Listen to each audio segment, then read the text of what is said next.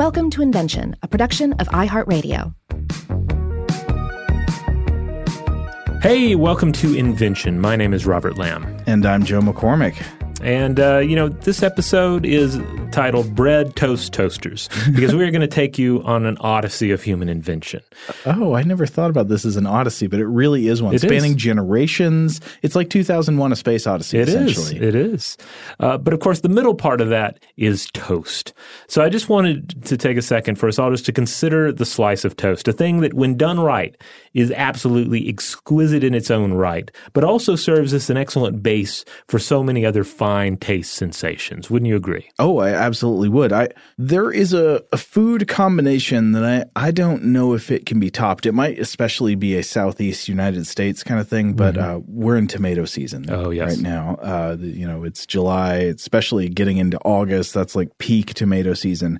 And I just want to say, as a message to you young folks out there, if you have never tried like a delicious, like thick, juicy, vine-ripened, farmers or garden tomato, you've only had tomatoes from the grocery store, you do not understand what a tomato tastes like. Yeah. It is not just better to get a good summer tomato from a farmer or a garden. It's a completely different food. Yeah. And sometimes it looks like a different species altogether, because it'll be, like an organic tomato you buy at a farmer's market will sometimes be kind of like weirdly, grotesquely bloated looking and have lines on it. It's not as pristine as your grocery store tomato, but the taste experience is beyond. Yes. And so if you want to have the most perfect tomato experience, there are a lot of ways people do it. People make a caprese salad or just eat it, sliced with salt and pepper or something like that. But here's something I'd recommend.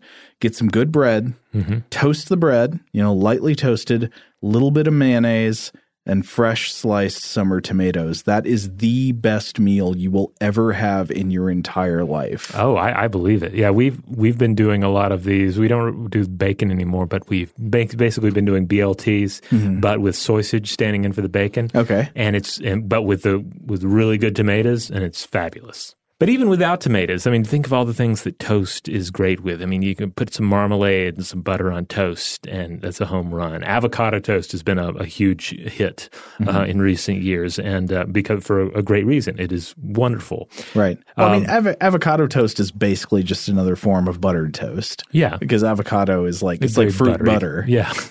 But it is exquisite tasting. I'm also reminded of Toad in the Hole. Have you ever had Toad in the Hole? Oh, yeah. You cut a hole out of the toast and you put an egg in it. Yeah. Yeah, it's great. It's amazing, yeah. So but before we get back to toast and what toast is, we should talk about what comes before toast. And eventually we'll get into what comes before that.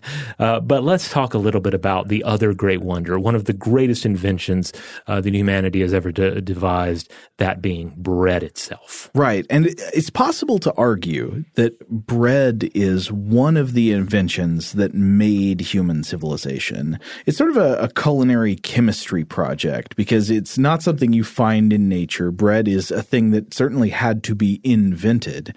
And it's this thing that turned the seeds of hardy grass plants into a scalable staple food that could provide lots of calories to feed settled populations and big settled populations.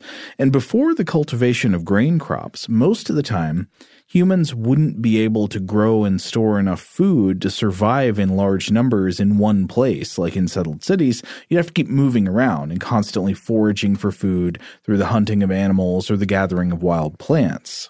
The main strain of thinking about the origins of cities and settled human population is that the cultivation of grasses yielding grain crops massively increased the efficiency of human food production. So you could get way more stores of ready calories with less work. And the thinking usually goes that this is also what made possible the diversifying of human labor. Since not everybody had to be involved in getting food all of the time, more people could be able to spend more of their time on other types of projects. So crafts like pottery and weaving and the creation of tools and weapons and other technologies, the education of children, the creation of literature and music, religious rights and duties, and all these other things that we come to associate with human technology and culture. And there's certainly a case to be made that cereal crops and the bread that was made with them played a huge role in making all this possible that led to the modern world.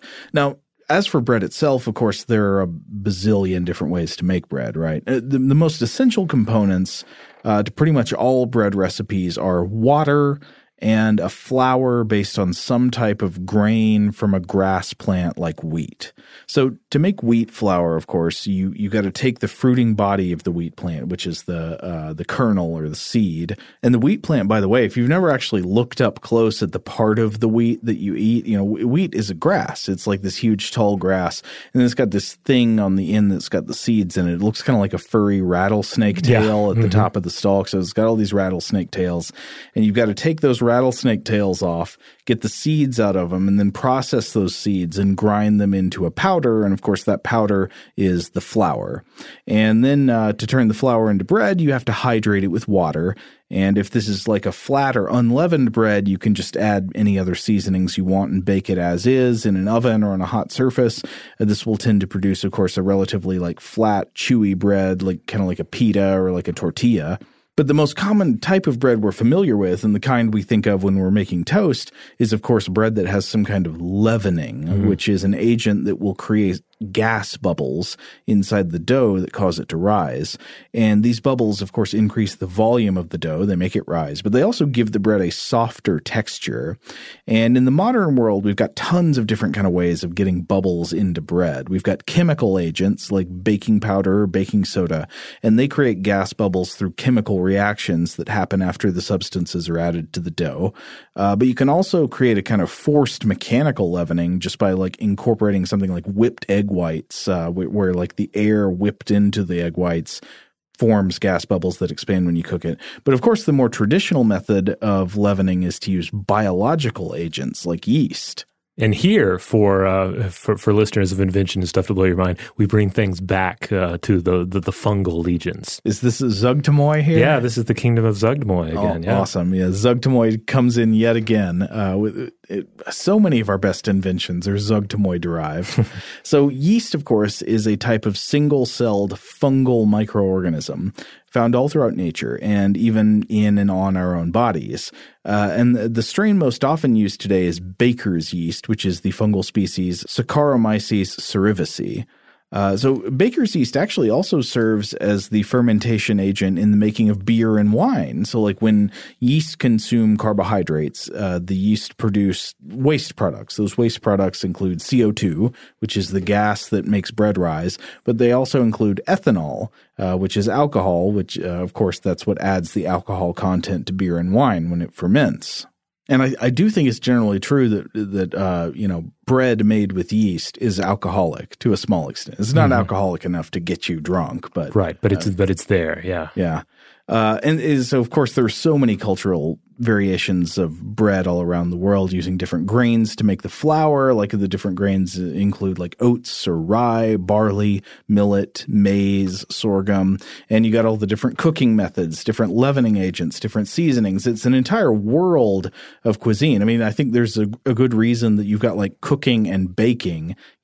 Like baking it's not just bread, it's pastries and stuff too, but like this whole other sort of half of the cooking world is focused on bread-like things. And is it any wonder that some of the bread-like things end up taking on magical or spiritual potency? Yeah. Be it as part of, say, a Western Christian tradition of taking Holy Communion, or certainly examples from Mesoamerican culture where the use of maize in food products, in some sort of a flatbread and all, it was considered the body of a god. It was something you ate in silence because you were partaking of something holy. Oh, wow.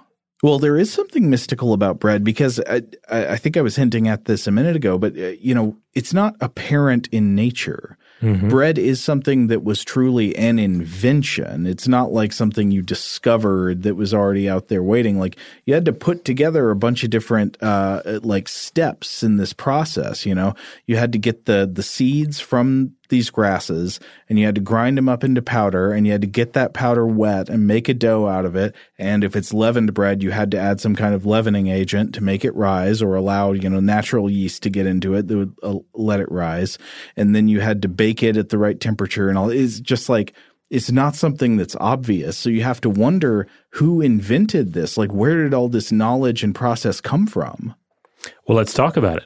Unfortunately, it's another one of those that is lost to history, right? There's no known inventor of bread. It's one of these great world-changing inventions like the wheel that we can get some clues about, but which, the ultimate origin vanishes into prehistory with no single point from which all of it comes. But we do have some general knowledge about the origins of bread and bread-like products. So for a long time, it was believed, based on artistic and archaeological evidence, that bread emerged as a human invention roughly 10,000 years ago. And this would be during the Neolithic period, meaning the last part of the Stone Age. And it would have been in a place called the Fertile Crescent. Now, the Fertile Crescent is this sickle-shaped expanse of arable land. It's land where you can grow crops, stretching from the eastern Mediterranean over into Mesopotamia. And so from west to east, it sort of starts down in the Nile River Valley in Egypt, and then it travels up along the eastern Mediterranean coast through like Israel, Palestine, Jordan, Lebanon, Syria, and it goes up through southern Turkey, and then it goes back down through Mesopotamia, through Iraq and parts of Iran. And the first wheat crops that were domesticated in the Fertile Crescent to make the earliest bread during the Neolithic Revolution would have been ancestral grasses like emmer wheat, which is E-M-M-E-R, emmer wheat, or einkorn wheat. These are grasses they're basically other strains of wheat, kind of like the wheat we grow today, which is just known as common wheat. And I think it's not a coincidence that this is where many of the world's oldest and earliest civilizations arose, meaning that even though there were people all over the world, these were the places where people first started settling down in one place, making cities with big populations and diversified economies. And these cities had to be supported by grain agriculture, and a lot of that grain was, of course, used to make bread. And this has sort of been the story for a long time, but really interestingly, just in the past couple of years, it's been revealed that at least some humans were making bread thousands of years before this Neolithic agricultural revolution, before all the farming in the Fertile Crescent started. So the paper in question here talking about this discovery was published in PNAS in 2018. By Amia Aranzotegui et al. And so basically the story goes like this. A few years ago, there's this archaeobotanist, somebody who studies ancient plants, named Amaya Aranzotegui. I hope I'm saying that right. And she was studying ancient human campsites in Jordan. And specifically, she was looking at an excavated cooking site from about 14,000 years ago. And this would have been a camp of a people known as the Natufians, who were a culture of hunter-gatherers who lived in this area in the time between the Paleolithic, the old Stone Age, and the Neolithic, the more recent Stone Age, between these two technology regimes. Would have been roughly 4,000 years before settled agriculture started to take over, before we believed previously that humans invented bread. And then the Natufians survived on a hunter-gatherer basis. They did a lot of hunting, and their fire pits and food waste sites were full of bones of wild animals that had been killed during hunts and eaten. But at this particular site, Aranzotegui also found charred remains of some kind of plant matter. And so I was reading about how what she did is she took it to a colleague named Laura Gonzalez Carretero at University College London, and they discovered that these charred food remains were breadcrumbs. These hunter-gatherers were making some form of bread thousands of years before we previously assumed bread had been invented. Now, the flour used in this ancient bread had two main ingredients. It was einkorn wheat, which is, again, it's a wild strain of wheatgrass. And then it was the roots of club rush tubers, which is a type of flour. And then there were some other things in there also, like some spices like mustard and other trace ingredients like barley. And the researchers think this dough would have been made to stick to the hot stone walls lining fire pits. I was reading an NPR article describing the discovery, and it compared it to the way that Indian naan bread is made to stick to the walls of a tandoor oven. I don't know if you've ever seen how that's made. There's like no, I've never seen this. I just always assumed it was put in there flat like a pizza. No, there's this vertical hollow oven that's got the, this fire at the bottom gets extremely hot, and then it's got the walls all around the sides. And if you see the traditional way, or I don't know if it's the traditional way, at least the way a lot of like Indian restaurants and Indian kitchens will make the naan bread, is they get the dough, and the dough sort of goes on a hook, and then the dough gets flung up against the wall of the oven, which is extremely hot, and that's why you see like the blackening and browning, and the big bubbles in naan bread, because it's extremely rapid cooking. It's kind of like pizza making, right? There's rapid expansion of the dough that makes these big bubbles in it and chars the underside. And then it gets pulled off with a hook, and then, of course, is delicious. I'm a big fan of naan bread. Oh, yes, I love it. It makes me wonder what this 14,000-year-old bread tasted like. I mean, I wonder if it was naan bread. Probably not quite, because I doubt they were, putting butter on it or anything. But it's fascinating, this discovery is, because when you think about it, it reverses the order of technological adaptation that had long been assumed. Like, we long thought that people developed agriculture first, which allowed them to grow large amounts of grain, and having all this grain led to the invention of bread and baking.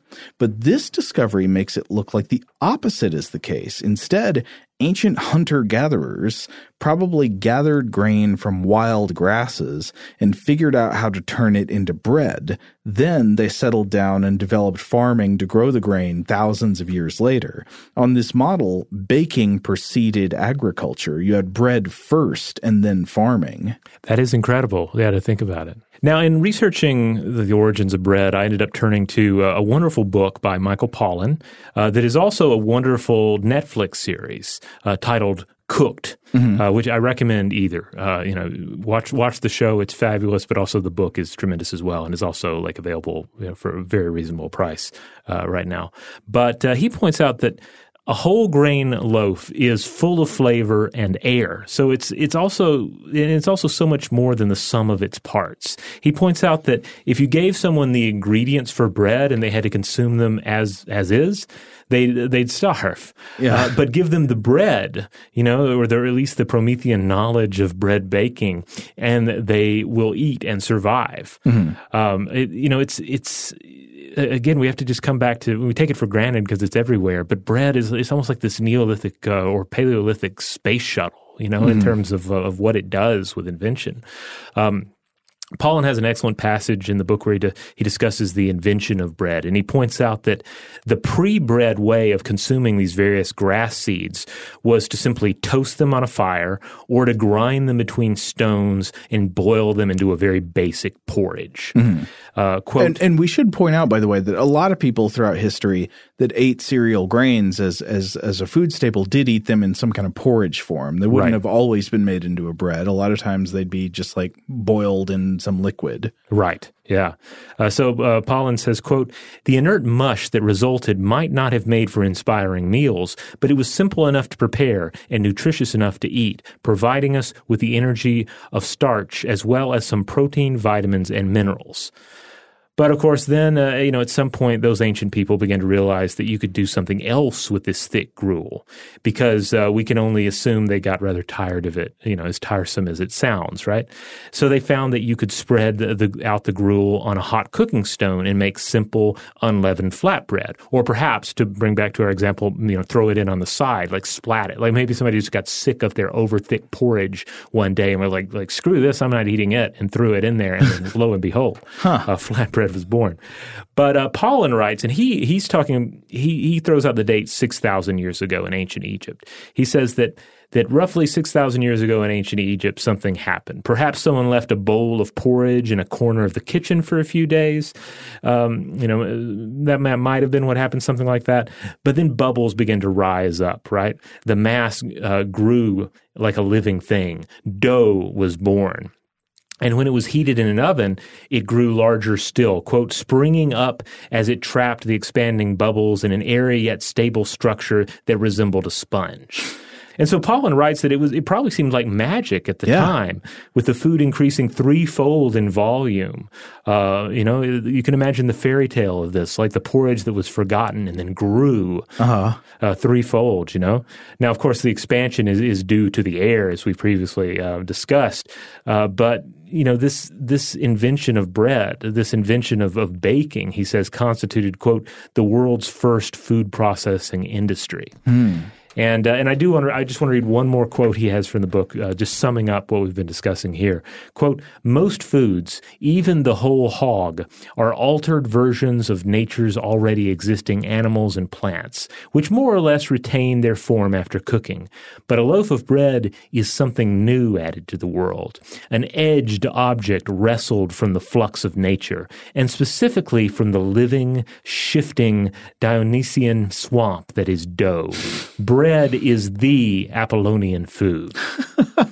So I love that, just bringing out the mythic qualities of this and the idea, again, that bread is an invention. It is not part of the natural world. It is a thing that we made and invented out of the natural world. Yeah. Bread is order out of chaos. All right, we're going to take a quick break, but when we come back, we will turn our attention to toast.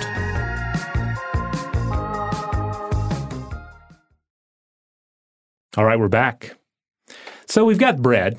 The next logical step is to make some toast. Let's discuss how that came about. All right. Well, first of all, it appears that toast is also a tradition stretching into the ancient world. We don't know for sure, but it's probably, we just have to assume not much younger a tradition than bread itself, right? Because in a way, toast is just a continuation of the cooking process of bread by, you slice it and further expose the bread to heat, scorching it. And this, of course, we do it because it contributes to changes in both the texture and the taste of bread. So it further dehydrates the bread and helps make it crisp, which is useful for some things we want. But also the flavor changes are a big thing going on there. Toasting bread causes browning of the sugars and the amino acids that make up the natural proteins within the bread. And this complex set of chemical reactions all taking place during browning is collectively known as the Maillard reaction. And it's generally why browned food tastes so good. Like different versions of the same thing are taking place whether you're toasting bread or searing steak on a grill. The browning is the evidence of this huge suite of complex chemical changes that produce new compounds with interesting flavors and aromas that we associate with roastiness, toastiness, nuttiness, meatiness, and all these other flavors that are so good when we give food a good browning. But not so much when we blacken food completely and turn it into burned food, right, which tends to yield a kind of bitter, charcoal-y taste. Yes, toast, good. Burnt toast, no. Now, it's not known for sure why toast was invented, but obviously one candidate explanation, seems pretty promising to me at least, for the invention of toast is that it began like so many other great culinary techniques like smoking and curing, like pickling, as a method for extending the life of foods. So we all know this, right? You have a loaf of bread in your house, and the day you get it, especially if you get it, fresh baked the day it was baked, it's amazing. You've got this freshness window, and the second day maybe it's still okay, but it's like a mayfly. It flourishes for a day or two, and then it declines as the bread grows stale, and it takes on this unappealing taste and texture. And here's where toasting comes in. It's a perfect resurrection method for fresh bread that is no longer fresh. Toast some less than fresh bread, and it's a whole new thing, right? Yeah, it's a way of sort of bringing it back to life. I can also imagine that if one were in a particularly frigid climate, that it would make sense to resurrect your bread that might not only might it be going a bit stale, but it also might be rather cold or even rock hard, and would need to be reheated for comfortable consumption. Yeah, totally. But of course, toasting does remain a good way to resurrect bread that's fallen beyond its peak of freshness. Of course, we toast perfectly fresh bread as well for purely, culinary aesthetic reasons relating to the way it feels and tastes and looks and the texture. And it's just for enjoyment. We just like make toast. It's good. Yeah, one of my favorite recipes that, again, involves a tomato, but also involves toast is panzanella salad, which is rather a bread resurrection recipe in and of itself, often calling for stale bread, but that is then soaked in oil and vinegar. And this seems to date back till at least the 1600s when an Italian artist by the name of Bronzino sang its praises. Mm-hmm. But you also find other recipes that call for fresh bread that is toasted. And the bread takes on, in my opinion, a very meaty consistency. And and I guess it's because you have these flavors coming together. You have some balsamic, you have some olive oil, you have the tomatoes themselves, and then the texture of the toast or bread. Yeah, well, so toasted bread, because it's undergoing the Maillard reaction to a degree, it gets that kind of roasty flavor, which in some ways tastes kind of meaty to us. Mm-hmm. Then also, if you got tomatoes in the salad, tomatoes have a lot of glutamates in them, and that's also something we associate with a kind of meaty taste. But again, the end result is just another level beyond bread. Oh, yeah. And the toast just feels that much more removed from the original just grains that have been collected from these various grasses. Yeah. It's a wonderful journey through human history. Now, I guess we should maybe turn to the toaster, because while we have some clues about the circumstances in which bread and toast arose, we don't know who ultimately invented them. That's just in the fog. But we do have some indications about toasters in history, right? We know where these came from. Yeah, absolutely. I mean, obviously, there are plenty of just very standard ways you could toast a piece of bread. Put it on a stick, leave it on that baking stone, grill it, put it in one of these ovens that you've constructed and so forth. But at least in the early 19th century, we begin to see specialized toasting apparatuses for toasting bread over or adjacent to open flames. And many of these were pretty straightforward, just a metal framework in which to brace slices of bread, all at the end of a long handle so you're not burning your fingers off. Uh-huh. And some of these hearth toasters even had a swiveling mechanism so that you could toast one side of the bread, then swivel it around and toast the others. Uh-huh. And these methods all work perfectly well today, just as they worked in their inception. So why invent a toaster in the modern sense of the word? Well, it all comes down ultimately to our busy lives in the kitchen and beyond the kitchen, because the beauty of a toaster or a toaster oven is that it allows us to automate our toast making somewhat. Stick the toast in, start the machine, busy yourself with coffee, eggs, or what have you, and not have to worry as much about the house burning down in the process. In a way, we're talking about building towards a toasting automaton or a toasting robot. Right. So a few key features factor into all of our various attempts to elevate toasting technology. But the first and most important was the creation of an electric heating system to eliminate the need for gas or open flame. Yeah, now we kind of take electric heating elements for granted today, don't we? We don't realize that this was a difficult problem at one point. Yeah, it was trickier than you might imagine, because you need to create a heating element, something that can be heated up due to an electric current. But it also it has to be able to sustain repeated high temperatures and not fail. It needs to be able to heat up, heat back, and then cool back down, and up again and back down. And so that was something people worked at for a while. In the history of making toast from Hagley.org, the authors point to Albert Marsh's 1905 nichrome filament wire with an alloy of nickel and chromium being the key advancement here. It was both safe and durable when heated by the electric current. Then in 1906, the first U.S. patent application was filed for an electric toaster using Marsh's wire, and this was by George Schneider of the American Electrical Heater Company of Detroit. And then in 1908, General Electric patented the General Electric D12 toaster and rolled it out in 1909. And this one used Marsh's nichrome technology as well. And Gail L. Gowdy has an excellent blog post about this model at the College of Charleston's Architecture and Art History Club.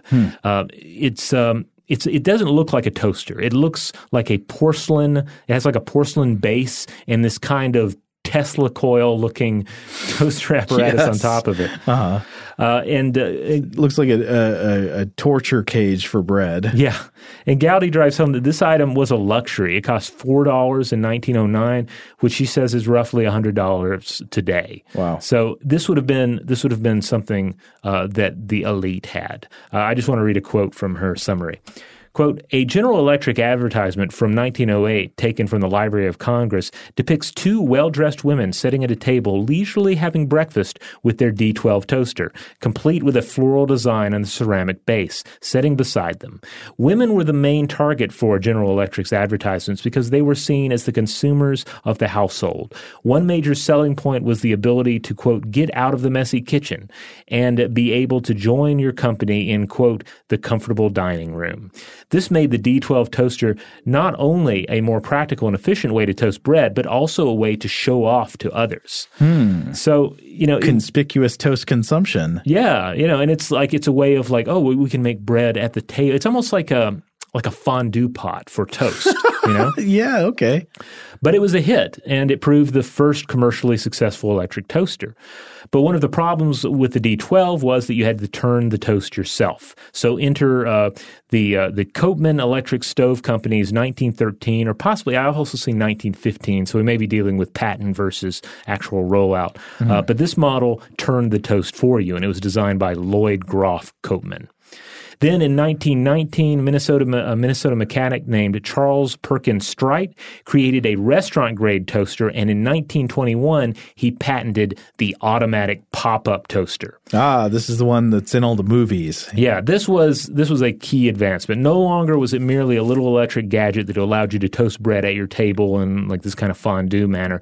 This was a design that timed your toasting to prevent burnt toast, popping it out of the heated interior when it was finished. Waters Genter of Minneapolis began selling a redesigned version in 1926, and this was called the Toastmaster. And in this, we had a pop-up home toaster that browned both sides at once via a timed heating element with ejection. The modern toaster was born, and really, it's essentially the same design that's widespread today, though this was much bulkier. Yeah, it looks huge. Yeah, it does. It looks like a huge toaster on top of another apparatus. It looks like its own little oven. It looks like a toaster on top of a slot machine. Yeah. Now we could easily spend the rest of the episode just discussing the various technological improvements that bridge the gap between the Toastmaster and whatever you have in your own kitchen. We could also focus on its siblings, like the toaster oven, which is much the same principle, except it's essentially a small oven and it's a lot more versatile. I'm more of a toaster oven kind of person. You can do a lot more different kind of stuff with it. Yeah, that's what we have in our house. Then there's also the conveyor toaster, which dates back to 1938 or so, and is I'm sure anyone who's ever enjoyed a continental breakfast at a hotel, you've seen this. Right. It has a little conveyor, and it takes the toast on a little journey that heats it and then drops it out at the bottom. Unfortunately, at one time, I remember was around some high schoolers who were fooling around with one of these things, and it sort of caught on fire. Oh. I think they were putting stuff in it that shouldn't go in it. It got stuck in there or something. Usually the only place you encounter it is in like a continental breakfast situation. But I think the beauty of this episode is that at this point we return to bread itself and consider the way that the toaster changes bread. And we've already discussed how baking was, again in Pollan's words, quote, the world's first food processing industry. And in the 19th and 20th century, this all continued. And we saw what Pollan referred to as, quote, the reductive logic of industrial bread baking. Because to feed the needs of the toaster, you need rather standardized bread slice sizes. And this led to the invention of machines to pre-slice loaves. So Otto Friedrich Rohrwetter is credited with inventing the world's first commercial bread slicing machine. And this was installed in Chillicothe, Missouri, at the Chillicothe Baking Company. And on July 7th, 1928, that's when this thing fired up and began slicing loaves of bread into regimented slices, pre-sale. And this was 2 years before Wonder Bread started marketing its own pre-wrapped, pre-sliced bread nationwide. Now, one thing that comes about with this era of, the bag sliced bread is where people begin to assume the uniformity of bread as a product. Whereas bread, as we were saying earlier, is is something with such an amazing diversity of forms and recipes and flavors. I mean, bread is sort of half the cooking world, and its diversity reflects that. But if you go down the bread aisle in the grocery store and see all the industrial-made bread that's all pretty much the same shape and size, you wouldn't get that impression. No. I mean, you end up with this very, again, regimented slice situation. And, generally that's a lot of times that's the bread we grew up with. Yeah. Perhaps that's still the bread you kind of get today. But there have been some commentators who have really lingered on the sadness of all of this. Uh-huh. And I believe you found a wonderful paper that sums some of this up. Oh, yeah. It was a paper by a communications scholar named Arthur Asa Berger, who was writing about toast as something that's sort of like emblematic of the sort of like industrial alienation of the modern world. And it was a paper just called The Toaster from Etc., a Review of General Semantics, and published in 1990. And I want to read a quote from his conclusion here. Berger writes, "Ultimately, The Toaster is an apology for the quality of our bread. It attempts heroically to transform the semi-sweet, characterless, plastic packaged bread that we have learned to love into something more palatable and more manageable. Perhaps our handling this bread and warming it up gives us a sense that the bread now has a human touch to it, is not an abstract, almost unreal product. The toaster represents a heroic attempt to redeem our packaged bread, to redeem the unredeemable. But the toaster, despite its high-tech functions, is doomed to the continual repetition of Adam and Eve's fall, for an unregenerate bread cannot be saved. Every piece of toast is a tragedy." I love that. I agree or disagree, but the good news is that you can buy bread that wasn't baked by a machine, and you can toast it in a variety of ways, essentially using your own hand. I'd encourage everyone to try that. I'd encourage everyone to at least make some sort of bread at some point in your life, because it allows you to sort of tap into that feeling of magic that must have accompanied, the initial creations, the initial invention of bread. Now, if you have wanted to bake bread at home, by the way, but you're like, hey, I don't have one of these commercial bakery bread ovens, I don't have the equipment. There are actually great recipes you can look up online that just require a Dutch oven inside a normal kind of oven that you'd have at home to make like a really good boulangerie style loaf. So I recommend looking that up. All right, well, it looks like we need to take a quick break, but we will be right back.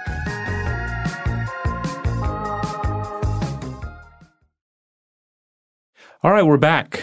So we've talked about the birth of bread. We've talked about toasting. We've talked about this fabulous invention, the toaster. Wait, we've talked about one kind of toasting, but not another kind of toasting. Oh, what kind of toast? Oh, yes, of course, we haven't talked about the toast. Here's to your health, right? Mm-hmm. Which it's easy to just assume that there's no connection between the two. I know I never really thought about there being a connection between a piece of toast and a formal, glassware clinking event at a fine dinner or something, along those lines. If you had asked me, I probably would have assumed it was a false cognate, one of those things that's just like a word that happens to sound like another word but has unrelated roots. Yeah, but as it turns out, it looks like there are some firm connections there. And there's kind of an argument on both sides. But I was looking at an article, an excellent article on Atlas Obscura's Gastro Obscura section, which is kind of almost like a sub-site that they have, which is food related, and it's really good. I think I even wrote a piece for them a while back. Oh, what was it about? It was about maraschino cherries. Oh, cool. Yeah, maraschino cherries. But anyway, this particular piece was by Anne Eubank, and it was titled "Toasting Your Friends Once Involved Actual Toast." Okay, convince me. All right, but here's how it goes. As Eubank lays it out, basically there are a few different theories about where toast comes from, as in like toasting someone. One relates to a 16th century German practice of shouting the Latin word prosit, meaning may it do you good. Yeah. But another is that it ties in with the history of putting toast in alcohol. That sounds weird. Well, but does it? Wait till you hear more. Okay. Specifically, toasting with beer or wine that is garnished with bread. Okay.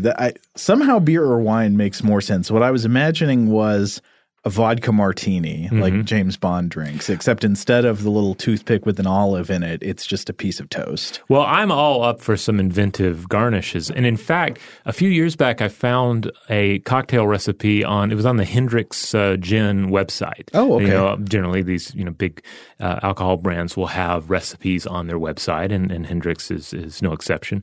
And they had a recipe for a cocktail that I don't think it's hosted on the current version of the site, but it called for some sparkling wine. It called for, I believe, some bitters, some marmalade, I want to say, kind of muddled in the bottom, some gin, of course.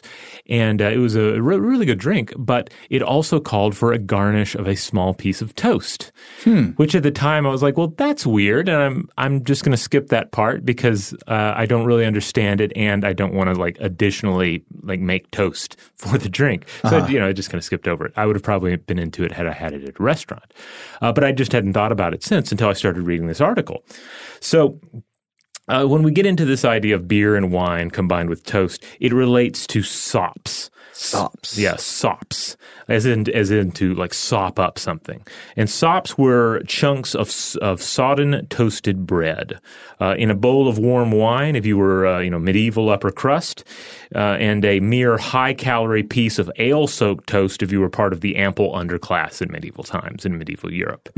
And the author also adds, quote, the English even covered apple trees in cider-dipped toast as part of an ancient ritual for a good harvest. So with sops, we're generally talking about white bread toasted and then flavored with sugar, ginger, or herbs. And then the British supper and soup even derived from sop, apparently. Milksop, as an insult, is also derived from this word. While sop became less essential to European cuisine, French onion soup is supposedly a survivor of the custom.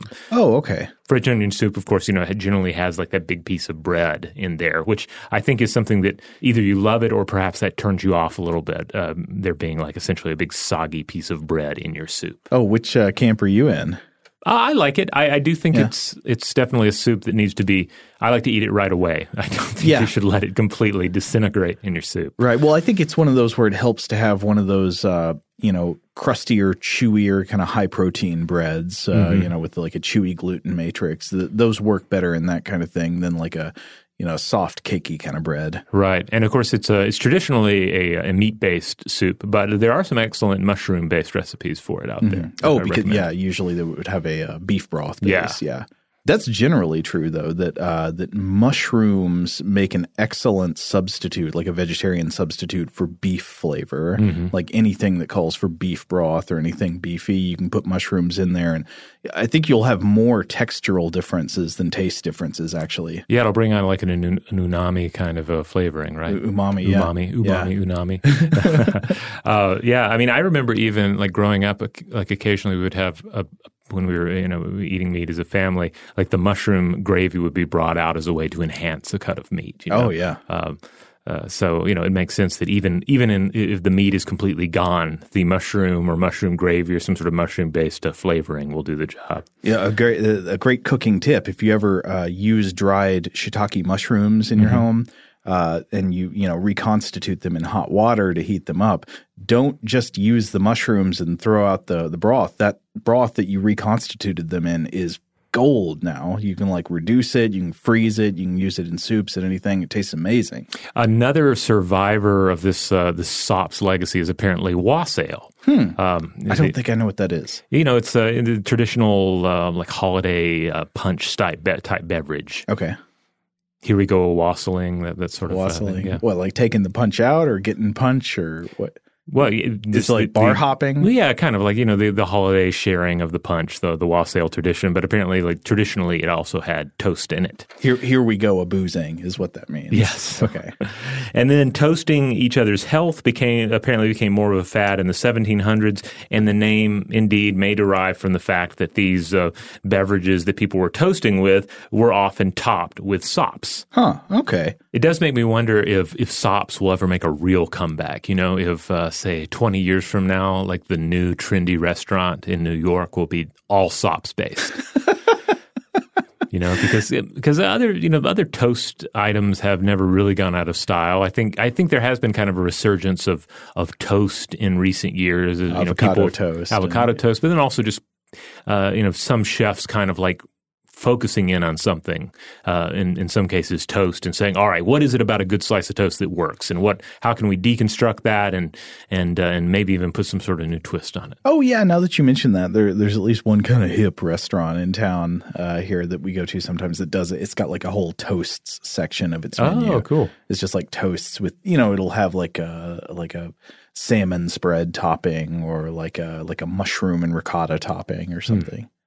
Yeah, and I wonder if this would be interesting to hear from anyone out there who is, who's active in the culinary world or the mixology world. I would love to know if anybody is attempting to bring back the toast garnish. Was that Hendrick's drink that I saw online? Was that just kind of a flash in the pan, or just like a lone survivor of the tradition? Or is there anybody out there saying, hey, we used to put toast in our drinks, and we should do it again. It's essential. Stop trying to make toast drinks happen, Robert. It's not going to happen.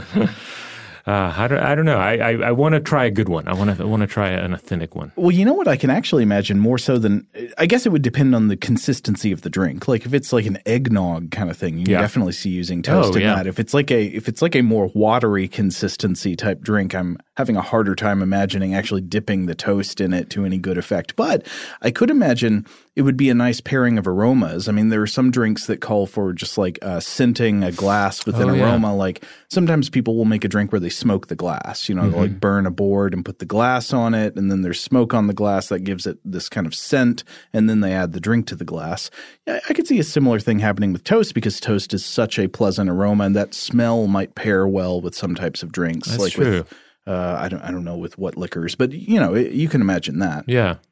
Well, maybe we even get to the point where it's like kind of like the bread bowl that you have for spinach dip. Sometime they'll have the bread chalice for a cocktail, a toast chalice. The bread bowl is actually the ultimate sop. Yeah. That's sop to the extreme, right? Whoever thought that up is a genius. Huh. Yeah, we've really only scratched the surface on like bread traditions, and like we said, we didn't devote the whole episode to just bread. And every culture has its own spin on particular uses of bread. The things certainly you stick into bread. Basically, there's a hot pocket of some form in just about every culture. We don't have time to go into all those today, but bread is an important part of human culture, of human history. And, even though it's just our everyday sustenance most of the time, we should stop and appreciate this fabulous invention. Well said, Robert. All right. If you would like to check out other episodes of Invention, head on over to inventionpod.com. And if you want to support the show, really the best thing you can do is rate and review us wherever you have the power to do so, and make sure you have subscribed. Huge thanks to our audio producers for this episode, Seth Nicholas Johnson and Maya Cole. If you would like to get in touch with us to let us know feedback on this episode or any other, to suggest a topic for the future, or just to say hello, you can email us at contact@inventionpod.com. Invention is a production of iHeartRadio. For more podcasts from iHeartRadio, visit the iHeartRadio app, Apple Podcasts, or wherever you listen to your favorite shows.